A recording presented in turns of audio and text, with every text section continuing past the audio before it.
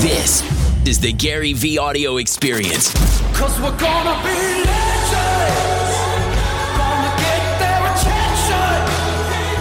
What we're doing here ain't just scary. It's about Hey guys, I'm turning 43 years old next week, and I've been very fascinated about the people that turn 40 and what the 40-year mark means for so many. A lot of people reflect, a lot of people feel like that's the year that like, oh crap, I'm going on the other side of things. I'm just unbelievably fascinated, Facebook, by people's inability to have perspective on time.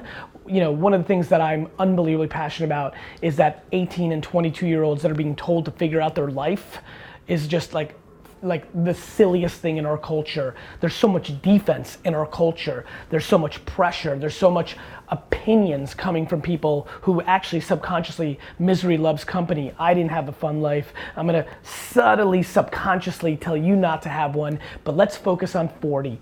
40 is not even halftime for the majority of you. For everybody who has too big of a mortgage, too much debt, too much responsibility, it's fascinating what the internet can do. So many people talk about social media, about like what it means in politics and hate and insecurity and suicide. Or you could look at the other side of it, what it means for all the opportunities for all of you that go home at 7 p.m. and the things you can be doing on the side, on the weekends, even at the office, depending on how you roll, that can start the next chapter of your life.